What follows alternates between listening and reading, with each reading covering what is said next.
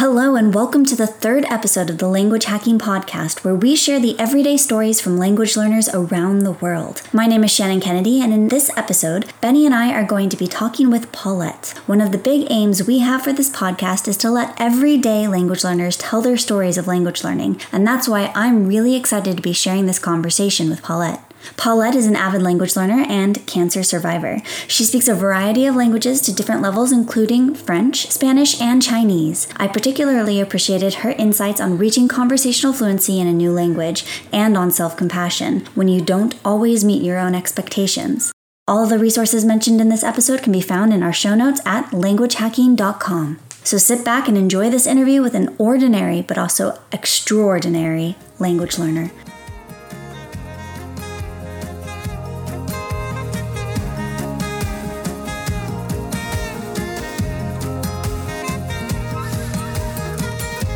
Welcome to the Language Hacking Podcast from Fluent in 3 Months. Hello, everybody, and welcome to another episode of the Language Hacking Podcast. I am here today with my co-host, Shannon. Hello. And we have a very interesting guest for you. We'll be talking to Paulette, who has a fascinating story that I think many of you will find very inspirational. So how are you doing today, Paulette? Hi, I'm doing really well. Thank you for having me on. This is, I'm something really excited to be doing this, so thanks. We're really glad to have you on. So I wanted to just jump right into it. We've gotten to know you through the Fluent in 3 Months Challenge. So can you tell us a little bit about what your language learning story is and how you were introduced to the challenge and what made you decide to join it?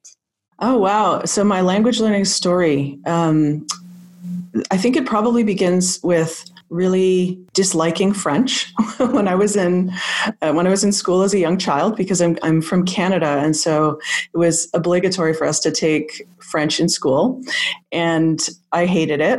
And in fact, I thought that I hated all languages, and I thought that learning a language, I don't think I even really knew that it was possible. I just think that they made us take it just because. And when I was in university, I fell in love with foreign languages actually through literature and through travel, were the two main avenues for me. I traveled internationally. I did a foreign exchange to Scotland when I was in my third year of undergrad, and that was a huge impact on me. I lived in a really international community. I had roommates and classmates who were multilingual. I, lived across the hallway from a woman from the south of France. I was in classes with a bunch of Dutch people who, because they were from the Netherlands, they all spoke, 3 or 4 languages perfectly. And I started to realize that actually learning another language was possible. And I wanted to take Russian because I loved Russian literature. And they wouldn't let me take it in Scotland because a full course load in Scotland was 3 classes, and they thought 4 would be too many, which I thought was crazy because back in Canada, we take 5 or 6 at a time. But they wouldn't let me do it. So I started trying to learn Russian by myself. And it was a total failure. I had no idea what I was doing. But that was the first time that I even thought maybe I could learn a language without being in a class, because I wasn't allowed to sign up for a class. And then when I went back to Canada, I started to become really regretful of the fact that I'd wasted my opportunity to learn French when I was younger. And so I started trying to brush up on my French. And then I also took an Italian class. I studied ancient languages for my undergrad. I studied Latin and ancient Greek literature and language. So I kind of had this mix of loving language, but still kind of being really terrible at it and not knowing how to learn.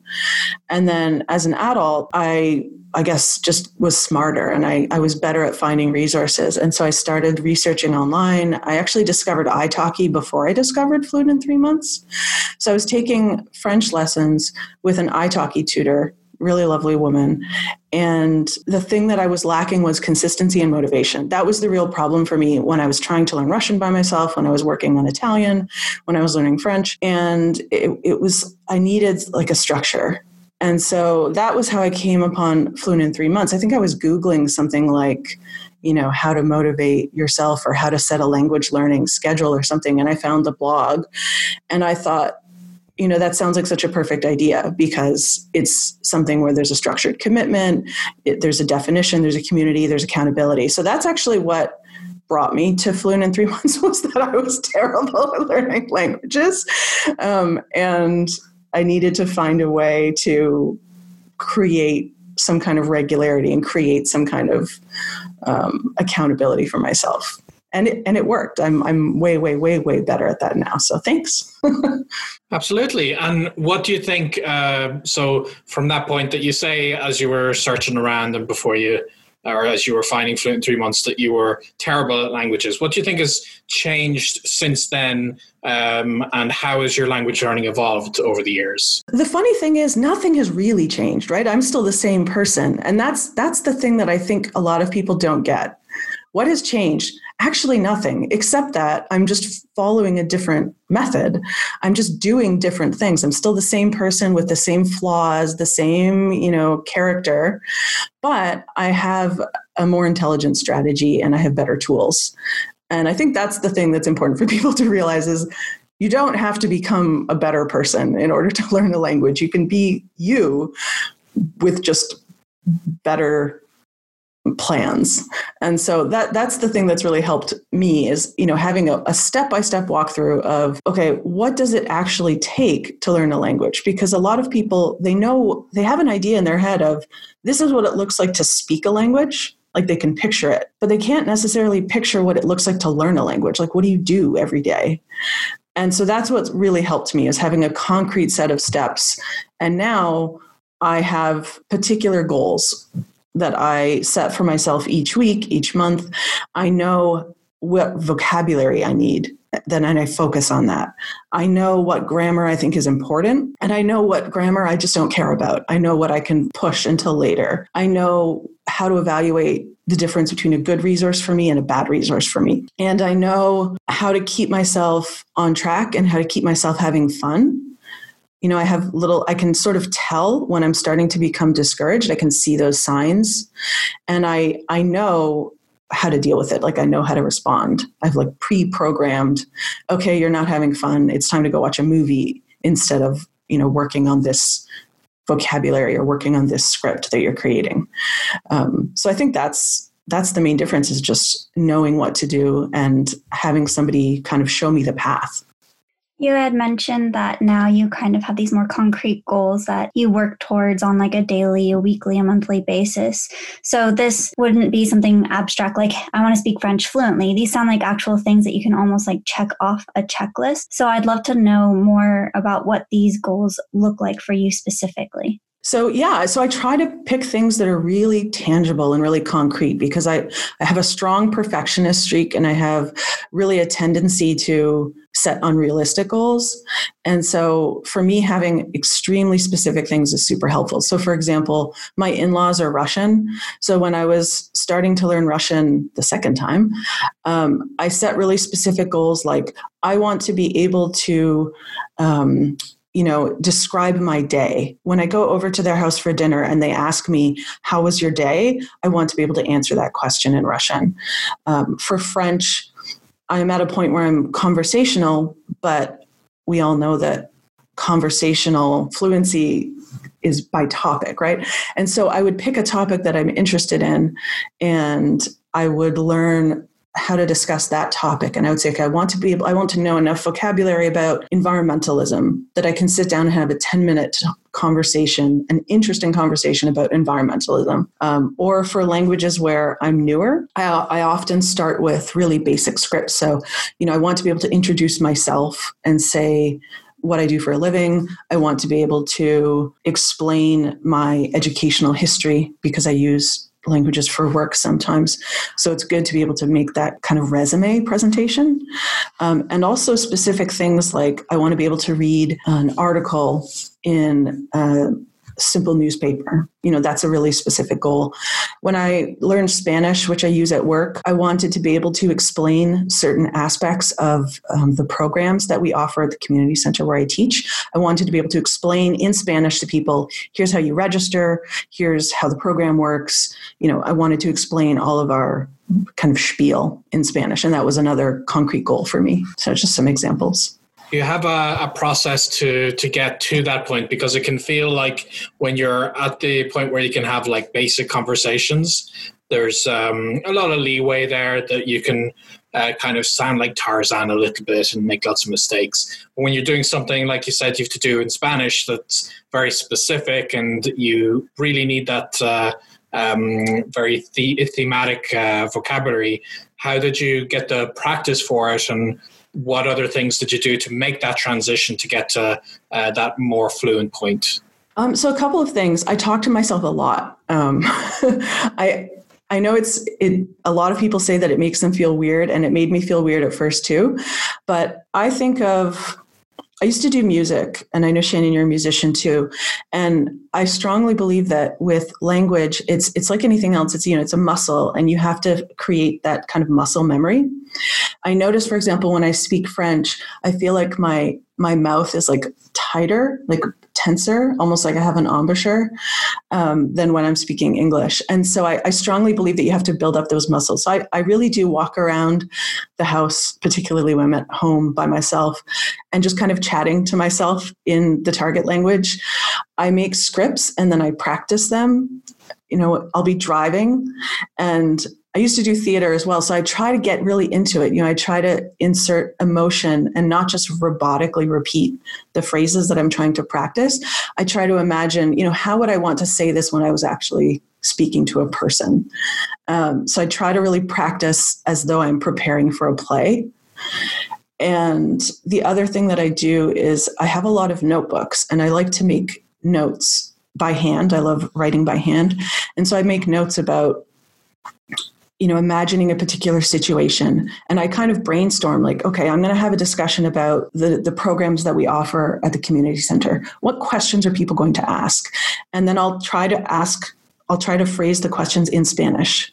So what questions, and I'll maybe come up with 5 or 6 questions that somebody might ask in Spanish. And then from each of those questions, I'll say, okay, what are the 2 or 3 major points that I would want to explain to that person in my answer, and write that in Spanish too. And obviously this involves new vocabulary that I don't know, so I have to look stuff up. But that helps me feel like I'm kind of gaming out a preparedness strategy for that situation. And then, so it's a combination of 2 things. I would say it's planning and then rehearsing. That's basically all it is I have to sit down and do the brainstorming work of what is the other person probably going to say? What am I going to want to say? And in the middle, what am I going to say if somebody says something and I have no idea what they said, or it seems like the other person isn't understanding me and I want to check in? So I kind of have a list of like utility phrases in every language, things like, could you say that again? Or could you use simpler language? Or do you understand what I'm saying? Is my pronunciation okay? Different check-in questions. And I find the more that I practice those and the more that I'm prepared, the more confident I am in the moment. And so much of communication is just confidence, right? It's just being able to kind of go with the flow.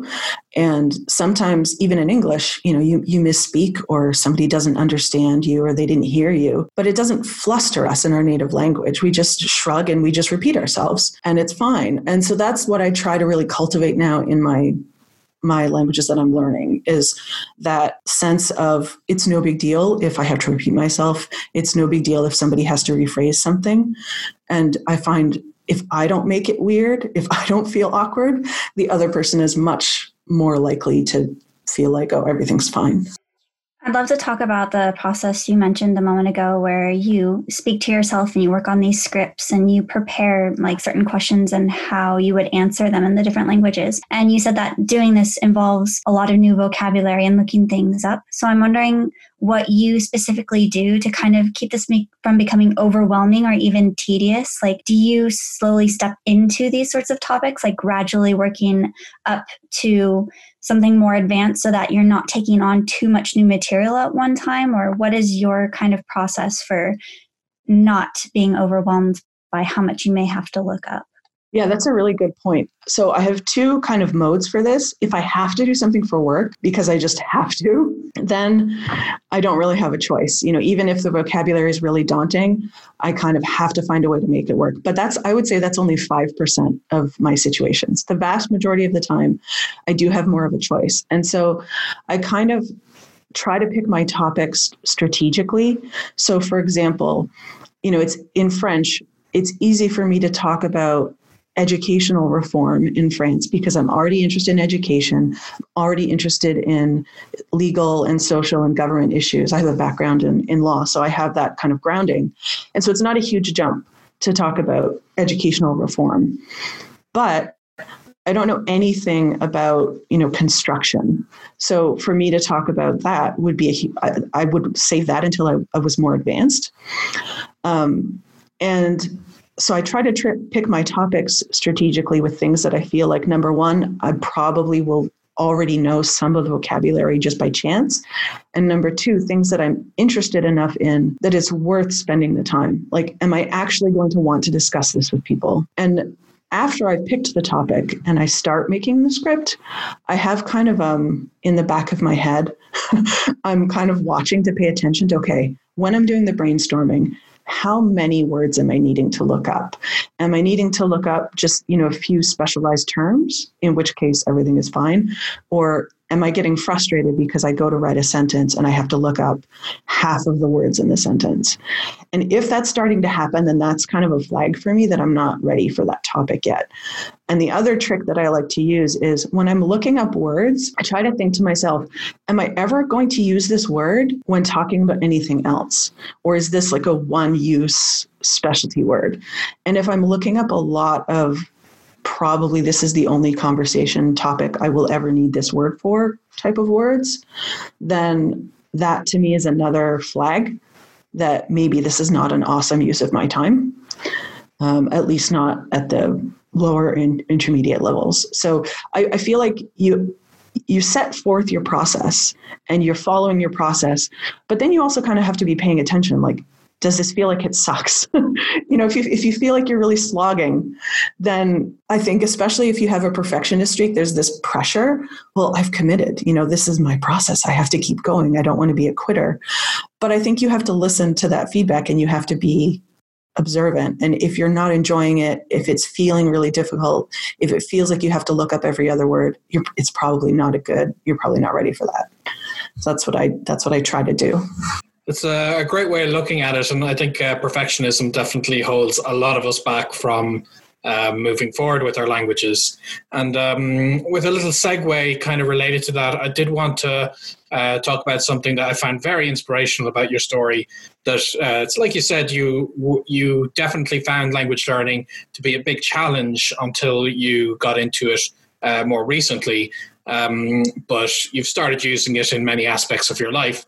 But in this process, you've also run into some external challenges in your life that would have made things a lot more difficult. So I'd like to hear what you have to say about that. Yeah, I probably know what you're talking about. So at the beginning of 2019, so just over a year ago, I was diagnosed with thyroid cancer. And it was actually, I think it was day 3 or day 4 of a French language challenge that I had just started. And I was really excited. I was really into it. And then I got this really devastating news. Thankfully, it was caught really early, obviously. And so I ended up having to go through quite a whirlwind process, obviously lots of medical appointments, scans, meeting specialists, being assessed for surgery. And then I had surgery in February to remove my thyroid. And then there was the recovery period after that. And so through all of this, I remember thinking, should I quit the challenge? And I was going to, and I don't think anybody would have, I think it would have been fine if I had, I don't think it would have been something I would have been ashamed of or anything. But the thing that was really striking for me is that I didn't quit the challenge because I thought that I shouldn't. I didn't quit the challenge because I didn't want to. I didn't want to lose that. And I kind of almost felt like I was being stubborn. I am not going to, I've been waiting for this. I'm excited about this. I'm not going to let this cancer bullshit. Sorry, I don't know if I'm allowed to swear on the podcast. You can edit that out if you need to. I'm not going to let this cancer experience take that away from me. And also, one of the things that I love about language learning is I feel like it is inherently an extremely optimistic activity. You know, you're working on something that is going to take a little bit of time and will pay off in the future. So it's an inherently future-looking activity, inherently optimistic. It's also inherently optimistic in the sense of it implies that you're going to travel or connect with people from other cultures. It implies to me a kind of mental openness to other possibilities and other ways of seeing the world. And so I thought it was actually really good for me to have something that I really enjoyed and that also was kind of optimistic because it became almost symbolic. Like, I'm not going to stop learning French because I'm not going to die. And so I'm going to need to speak French in the future. So that actually was really calming for me. And, you know, if I had a really stressful day, if I had a day where I was worrying about things that I couldn't control, it was really helpful to have something that I could have a little bit of control over. You know, I could sit down and I could listen to a podcast, or I could review something, you know, do a little bit of reading or vocabulary review that I found interesting. So it was really helpful. And the thing that I always want to be careful about, you know, when people ask me about this, is I don't want to give the impression that when something negative happens in your life, you can't drop language learning. You know, you have to keep doing it no matter what. That's absolutely not it. I think if there had been maybe a different type of upheaval, I might have stepped back from the challenge.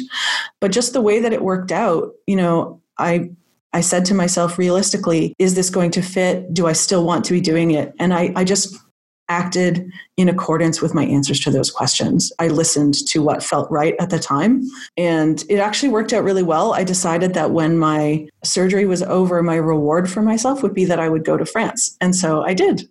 When I recovered from surgery, I took a 1-week trip to France by myself, and I stayed in a kind of a homestay situation with a wonderful elderly couple in France, in the west of France. And it was absolutely a fantastic experience. And I will always remember that as being, you know, something where I went through a really, really challenging experience and I tried to just make the best of it. And so that's the thing that I'm proudest of, is that I tried to hold on to things that I really enjoyed and things that made me feel like my life was still mine.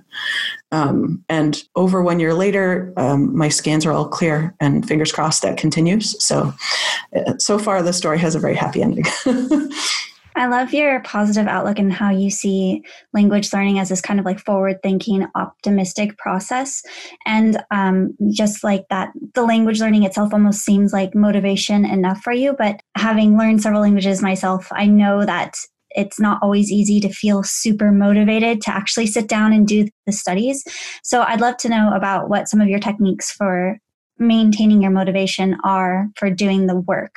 That's a really good point. I love the way that you make the distinction between motivation for the language and motivation for doing the work, because I think that's it. I'm full of theoretical motivation for lots of things, but my actual like fine-grained motivation to right now sit down at this desk and do this work is sometimes lacking. So for me, a couple of things help. Number one, I love schedules and anything that has to do with stationery. So I'm really a fan of like paper and notebooks and making lists or making little hand-drawn schedules. And they can be really important visual cues for me. So I'll make up, you know, a list of my goals for the week or my goals for the month, and then I'll just post it above my desk. Or I'll make a little bit of a schedule that says, you know, Monday I'm doing this with Spanish and Tuesday I'm doing this with French, and I'll post it above my desk or on my bulletin board. And the other thing that I find super, super helpful for motivation is having a very specific plan about what I'm going to do. Not necessarily that, you know, I have to know exactly on Tuesday at 4:00, I'm going to read this passage. It doesn't have to be that specific, but I maybe have 2 or 3 key resources with each language that I'm working through at a given time. And so when I sit down, I can just say, okay, today I'm going to do this listening resource, or today I'm going to read this article that I started last week. And there's not that feeling of overwhelming choice when I sit down at the desk. I'm like, okay, it's time to do French. But what does that mean? What does it mean to do French? No, I have a pre-existing list of specific resources. And then I can choose. I can say, okay, do I feel like reading this book or listening to this podcast or working on these grammar exercises? And it's like a really concrete choice between 3 defined alternatives. The other thing that I find super motivating is setting up social ties. So, for example, my main motivation for learning Russian was that my in-laws are Russian and I wanted to be able to speak with them, particularly the older members of the family who don't speak English.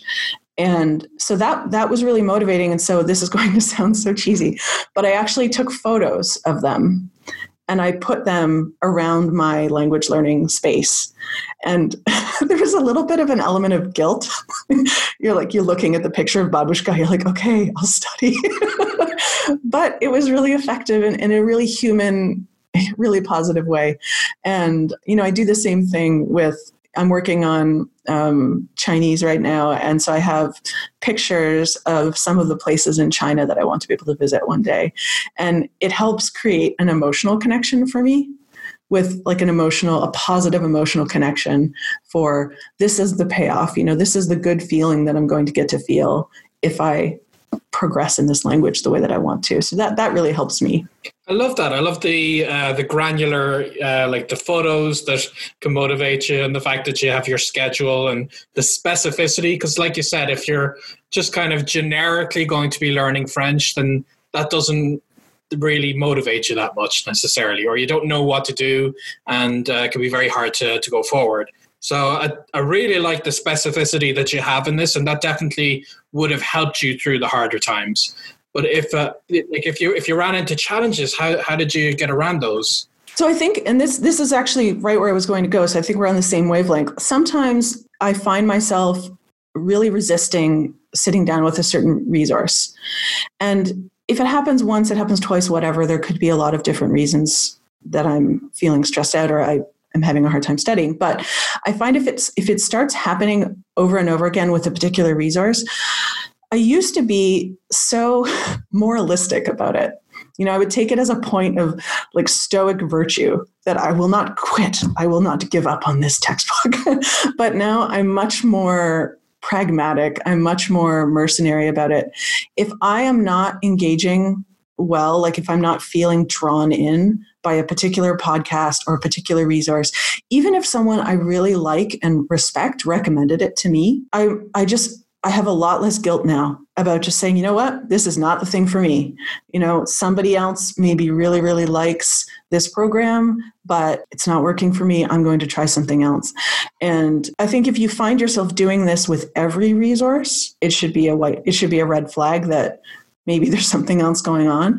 But, people just have their particular preferences. And, I'm interested in particular types of things. So I've had probably 5 or 6 podcasts recommended to me in French, for example, by people who say, this is my favorite podcast. And I've liked half of them. And, I just had to learn to tell myself that there's nothing wrong. I'm not insulting my friend if I don't like her favorite podcast. And so I think having that readiness to trust my instincts and to trust my preferences has really helped me, because then I'm not forcing myself to slog it through with materials that just really aren't speaking to me in that moment for whatever reason. So that definitely helps. And also, if I see myself having a lot of nays, having a lot of days where I didn't meet my study goal, I try to sit down again with a notebook and I just write in the middle of the page. I just write, why am I not studying? And I just start writing whatever's on my mind. And it might be something like, I'm tired, I'm really stressed out, I have a lot of work. And I'll just let myself sort of start making notes. And then I try to pretend like this is a friend who's coming to me for, with this problem. Like, okay, what advice would I give a friend who's having this problem? And if I had someone come to me saying that they were having a hard time studying because they were too busy, too stressed out, I know exactly what I would say. I would say, well, you have to look for ways to fit it in your dead time so that it's not taking up, it doesn't require as much time. So when I go for a walk, I'll listen to a podcast as opposed to sitting at my desk and doing it more like study wise. And okay, maybe I'm not getting as much of a benefit from the podcast because I'm not writing down any of the new words or whatever, but I'm still engaging with the language. And I can also do other things like while I'm driving, I can listen to things on Spotify, I can listen to language tapes, or I can listen to podcasts. And I can do fun things like I can watch movies in the target language, or I can schedule just chat sessions with my friends who speak those languages, or I can find a language exchange partner, somebody who's not a tutor, somebody who just wants to kind of chit chat. And so if I repeatedly find myself having a hard time engaging, I just try to find ways to make it fun. And the test for me is, what can I come up with that I will actually want to do for at least 15 or 20 minutes a day? And at that point, I stop worrying about how useful it is in terms of language acquisition, because the only thing that is 100% not helpful for learning a language is doing nothing. And so even if watching a movie isn't as good as, working through a script, it's still better than nothing. And so if it keeps me in that world, then I think it's worth it, at least for the short term, until things in my life clear up. And I feel like motivation tends to come in waves. You have periods of high motivation, you have periods of low motivation. And I think I've been through those waves enough time that I just accept that I'm going to have these bursts of super productiveness. I'm going to learn a ton of vocabulary. I'm going to really finally figure out how the subjunctive works. And, I'm going to really make a lot of progress. And then I'm going to have a period of maybe 3 weeks where I feel like I'm not really learning that much. I'm listening to a bunch of podcasts. I watch a couple movies a week, and I don't feel like I'm learning anything, but I'm still showing up. And I just kind of know when I'm in one of those periods, that's okay. It's going to come back.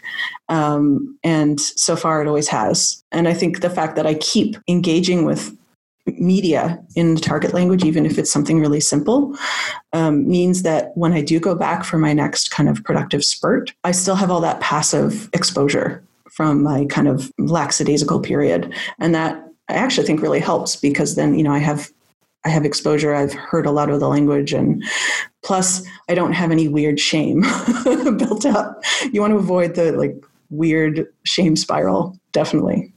I love how compassionate you are with yourself in your language studies. And I feel like that's something that a lot of language learners struggle with, is when they make mistakes or when they're not feeling motivated, our natural tendency is to kind of beat ourselves up over it. And then we just feel worse, that you had just mentioned. And earlier you had also talked about how, you try to worry less about mistakes so that you feel a little bit more confident in your languages. And I think these two are really interrelated. So I'd love to know some of your secrets for, building that confidence and building that compassion, self-compassion. Oh, that's a good question. Because that is definitely not something that came naturally to me. If anything, my natural inclination is absolutely the opposite. I was extremely critical of myself when I was a child and when I was in university, all throughout law school. That's just I said, I have a really perfectionist streak. And, I was that kind of person in school. If I got a 95 out of 100 on a test, I would be flipping through to try to figure out where I lost the 5 points. I should have known that. And it's so destructive and it's so self-sabotaging. And it took me a really long time to see that. So I think the first and most important thing is the awareness, being logically aware that is not helpful, that is not doing you any favors, and that is not going to get you where you want to be. Because I think that's the delusion that so many of us have, that if I relax on myself, I'm going to slip, I'm going to do poorly, I'm not going to learn as much. And I have found that it's actually the opposite. The stricter and less forgiving we are with ourselves, the more likely we are to abandon it completely. And that's that perfectionist, all or nothing. Can't be perfect, so I might as well just stop. So number one, I would say, is the awareness that it's not helpful. But then many of us know that perfectionism is unhelpful, but we still have those feelings. So there's a difference between knowing something on an intellectual level and really feeling it, really changing your mood. And I think the key for that is you have to kind of that expression, fake it till you make it. So I actually had a friend who used to make me repeat out loud in front of her phrases like, I missed a day of, we used to jog together. So she used to make me repeat, I missed a day of jogging, and that's fine. And I felt so silly saying it out loud. But she was a psychology major, and she was insistent that saying it out loud has a different neurological effect than thinking it. And so I actually still do. I can't believe, I wonder if she would laugh if she heard me admit this. But I still do that sometimes, say it out loud to myself. I missed a day of studying, or I didn't do the thing that I said I was going to do. And that's okay. And just trying to really go through the motions of self-forgiveness and self-compassion, even when in the back of my head there's still that critical voice, has really been helpful for me, because the more that you do it, the more you're forming those neural pathways, and your brain really does kind of get used to the idea that, oh yes, actually maybe it's not the end of the world if I studied for 45 minutes instead of the hour that I was supposed to study, or I didn't study at all. So that's a huge thing for me. And also I try to use the mirror technique. I think of someone who I really care about, a friend or a loved one. And I think about, what would I say to them if they were in my situation? If they came to me and they said, I'm awful because I just skipped, going to the gym for the third day in a row, and I'm a total failure as a human being. Like, what would I say to that person? And then I try to say that to myself. And that really helps me. And I'm trying to think if there's anything else specific that I've done. I do have a couple of, I don't know what I would call them, like encouraging quotations in different languages that I've written, just things that have been particularly striking for me when I read them. I would copy them down in my own handwriting in the target language and post them near my desk. And sometimes it feels a little cheesy, but sometimes there are days when I look at them and I think, okay, yes, there's a reason I put that there. That really is true. And even though I'm not feeling that way right now, I know that that's the way that I want to be feeling. So I'm going to try to distance myself from these worries about missing a day or missing a week or missing a month, because sometimes people have this thing where they go into, and I've done this too, where the longer you're away from something, the more shame you feel or the more discomfort you feel. And human nature is just we turn away from things that are harmful. It's totally human, and it's actually evolutionarily a really good idea. But you end up being in this situation where if you allow Spanish or German or Korean or whatever to become something that makes you feel bad, it's going to be really hard to engage with it. And so when I see that starting to happen, when I see myself thinking about Russian and feeling like a bad feeling in the pit of my stomach, that's a huge red flag for me. It starts to wave. And I think, oh, no, I cannot let this happen. I cannot let Russian become my enemy. I have to find a way to make friends with Russian. And usually that involves just forgiving myself and just resetting and just reminding myself why I'm doing it. But I really feel like you have to be on the lookout for that feeling in that pit of your stomach that you've somehow ruined it. And you have to find a way to let that go. That's really amazing advice, because that's a way out of the vicious circle, as it were. That, like you said, if you've been out of the loop for 3 days, then all you're doing is adding more and more shame on top of that and making it harder and harder. And I know I've certainly been kicking myself for being out of the momentum for a bit of time. So that creates the negative feeling with the language. And like you said, that's just human nature that we're going to want to avoid that. It makes sense why the fourth day I'll just want to avoid it again even more. So some self-compassion can go a very, very long way. And as well as languages, you've also been described as a bit of a Renaissance woman yourself, because you've got you build robots with your husband. Let's see, you've been making technical how-to videos for the challengers. You used to work in horticulture, so you've got quite the resume. How do you manage to get all of these completely different projects in your head, and how do you manage your time while still being successful with a main project like a language? I think that's a wonderfully polite way of saying that I'm really indecisive and I like a whole bunch of different things and I can't decide which thing to do. Because I love so many different things, and that's been kind of perennial struggle for me, is to fit everything that I like that's so different in simultaneously. And yeah, I used to work in law. I have a law degree. I used to work in education. I did curricular development at a university in Canada, and I teach English now professionally. And I used to work at a series of organic vegetable and flower farms. And yeah, I think the key is I try to find out what's important to me, what I'm enjoying, and try to be really smart about choosing how I involve certain things in my life. So, for example, I used to work in agriculture and horticulture, and it was about 6 years that I did that, and it was really fantastic. But eventually, I decided, for various reasons, that as a profession, it was starting to burn me out. And this has a lot to do with kind of the economics of farming and the fact that I didn't have any insurance benefits and all these different things. And also the fact that it's a very physically demanding job. And I got injured a couple of times. And so that was kind of a wake-up call for me. And I thought, okay, yes, I do love this thing, but that doesn't mean that I have to do it for my job. So I ended up stepping back. And so I still garden. I still do a lot of, outdoorsy things, but I don't do it as my job anymore. And that's kind of a good example for how I try to approach things in general. Some things are good as a job, some things are good as a hobby. Just because you love something doesn't mean you have to do it for money. And just because you love something doesn't mean you have to do it for 10 hours a week.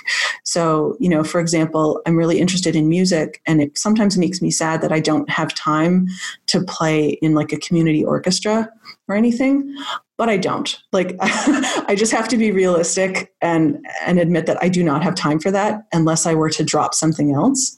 And historically in the past, I really took on way too much. I struggled with insomnia for many years because I just wasn't sleeping. I was only sleeping 3 or 4 or 5 hours a night because I was just trying to fit in too many things.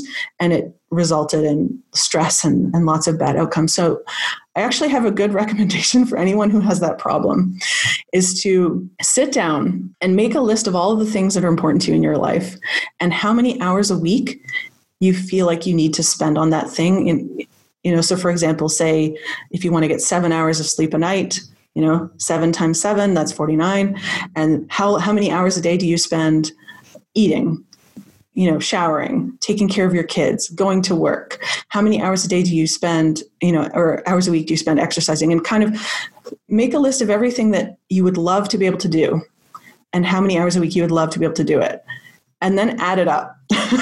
And I guarantee you it's going to be more than the number of hours in a week. And that exercise for me was a really huge wake-up call, that if I just delude myself into thinking, if I just try harder, I can fit all of this in. No, there's no magic time warping ability that comes from enthusiasm, unfortunately.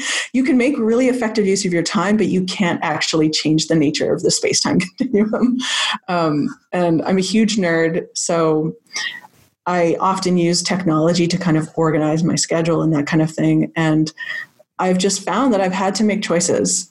And, language learning for me has been one of the things that has come out on top because of how much I enjoy it. But I also have to be realistic that in general, I have an hour a day max to spend on language learning. And so that means that I can't do every language every day. And it means that, if I'm preparing for something really important at work that involves doing a lot of Spanish, my other languages are going to have to take a back seat for a couple of weeks. And I think just making peace with the limited nature of the space-time continuum sounds ridiculous, but it's actually really important. And I think a lot of people struggle with this because they always have this idea that if they just tried harder, it would work out. But sometimes they actually need to, rearrange some things in their life, and they really need to make a change. And yeah, the technical videos that I do, I just do purely because I love them. I'm a huge nerd, and I find in the language learning community, I hear the same thing from a lot of people over and over again, that when they're getting into language learning in the challenge or something, they're learning 2 languages at once, they say. They feel like they're learning, German, but they're also learning the internet. And for me, that's not the case. I feel super comfortable with this stuff, and I've been geeking out online since, 2002.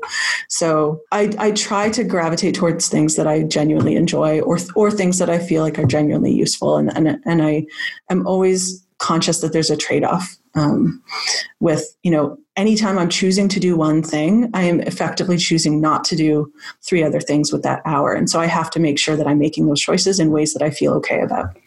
I think the discussion on time management is a really great segue into my next question, which is something that we ask everyone who comes on the podcast, since this is the Language Hacking Podcast.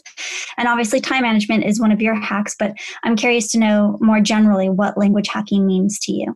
Oh, I think that's a really good question. So I think, to me, language hacking means making language learning your own, like finding your own best, like your own personalized best practice, your own personalized best approach. Obviously, you have to see what other people are doing, but the wonderful thing about learning languages on your own, and the thing that I think is so great about autodidactic learning, is that you can choose, right? It's all up to you what resources you use, what schedule you set. And for a new person, I think this can be really intimidating. And so it's really good to follow someone else's signposts for the first challenge, or first even 6 months or something. But as you become more confident, as you notice how you're doing it, you can like hack off the parts that you don't like, and you can add more of the parts that you do like, and you can pay attention to yourself, always be super self-aware, and be like, oh, wow, I really love this part of learning Spanish, or I really find this part of the grammar fascinating. I'm going to spend more time on that. And to me, language hacking is all about really tailoring the external resources and the external strategies that other people have developed, and making them work as efficiently as they possibly can for your particular personality, your particular life, your particular schedule, your particular goals. And so sometimes that means totally disregarding conventional advice. And, I know that's one of the things, Benny, I know that you're known for, is that you often fly in the face of conventional wisdom. There are people out there saying, well, you should, study for this amount of time before you start having a conversation. And you tried it and it wasn't working for you. And, your version of language hacking is, what if I just start talking right now, even though I don't know what I'm doing?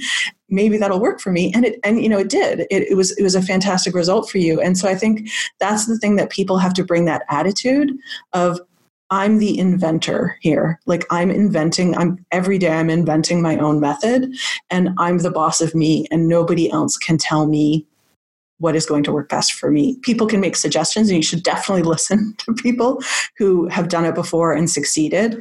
But at the end of the day, you have to also be working on building up, I think, your own confidence and your own self-judgment, that you are the one who knows how something is working for you. And if you find that something is not working for you, it's okay to change it. It's okay to experiment. Absolute worst case scenario, it doesn't work. And then you can go back to the old way, or you can try something different. So I think people need to have that kind of, and I think that's the essence of hacking, is that kind of audacity. I can change it. I can fix it. I can make it better. And that attitude for me is the thing that really defines language hacking. Very, very well put. I love that. So just before we wrap up, I did want to, I'm very curious to hear, what are your upcoming projects? Like, what is on the horizon for you? What are you working on? What are you learning these days? Oh, that's a good question. So I'm continuing on learning Chinese. I'm still quite a beginner, but really enjoying it. So I want to continue on with Chinese. I would love to be able to pass the HSK by the end of 2020. So that's a goal for me. And I have to give a presentation in Spanish. It was supposed to be in July, and now I don't know when it's going to be, but it will be sometime. And so preparing for that is something that I'm actively working on. I'm really working on upping my French accuracy. So I'm quite conversational in French. I can talk for hours and hours. I could go live in France at this point if I wanted to, but I still make a lot of mistakes. So I'm working with an italki tutor really specifically on some of my recurring errors, and trying to try to speak more correctly. I'm really tempted to try a new language, but I'm kind of on the fence about whether or not I have time for that. As I said, I'm still kind of thinking about it. But the other thing that I want to do is I want to read a book in Russian. There's a book that I studied in university called, in the English version, is called Fathers and Sons by Turgenev. And so I would really like to be able to read that in Russian this year. And I don't read a lot of literature in Russian. I mostly use it to speak with family. So it's kind of a totally different side of Russian. And my partner, who is a native Russian speaker, he's a heritage speaker. So he left Russia when he was 8 years old. So he's totally fluent, but he's also kind of illiterate because he's never really taken it in school because he was too young when he left. So yeah, we'll see if he's interested in improving his literacy with me as I read through a book. So those are my ongoing projects. Excellent. Well, thank you so much for being on with us today and for all of the amazing advice that you've given during this interview. And thank you for all of the incredible work you do as a coach in the Fluent in 3 Months Challenge as well. And I look forward to seeing your continued learning and progress in all the languages that you're working on. Thank you so much for having me. And also thank you, both of you, for all of the work that you do. You inspire a lot of people and you also give a lot of really good advice. So. Absolutely. And you inspire people yourself. I've been hearing all about your language parties and everything that you're hosting as part of the challenge. So it's one of the reasons we wanted to be interviewing you. You are making your own difference in the language learning community, and we're very appreciative of that. Oh, thank you so much. And for those of you listening, if you'd like to learn more about Paulette's projects or any of the things that we've mentioned in this episode, you can find all of those links and that information in the show notes for this episode of the podcast. Other than that, thank you so much for listening and happy language learning. Happy language learning, everyone, and we'll see you next time. We hope you enjoyed this episode of the Language Hacking Podcast. Subscribe on Apple Podcasts, Stitcher, Spotify, YouTube, or wherever you get your podcasts. If you find this episode valuable, please leave us a review so we can continue to grow and spread the word about language hacking. The Language Hacking Podcast is presented by Benny Lewis and Shannon Kennedy and produced by David Sobel, with special thanks to the Fluent in 3 Months team. The theme music was written and performed by Shannon Kennedy. Find the show notes at languagehacking.com/podcast. Thanks for listening and happy language learning.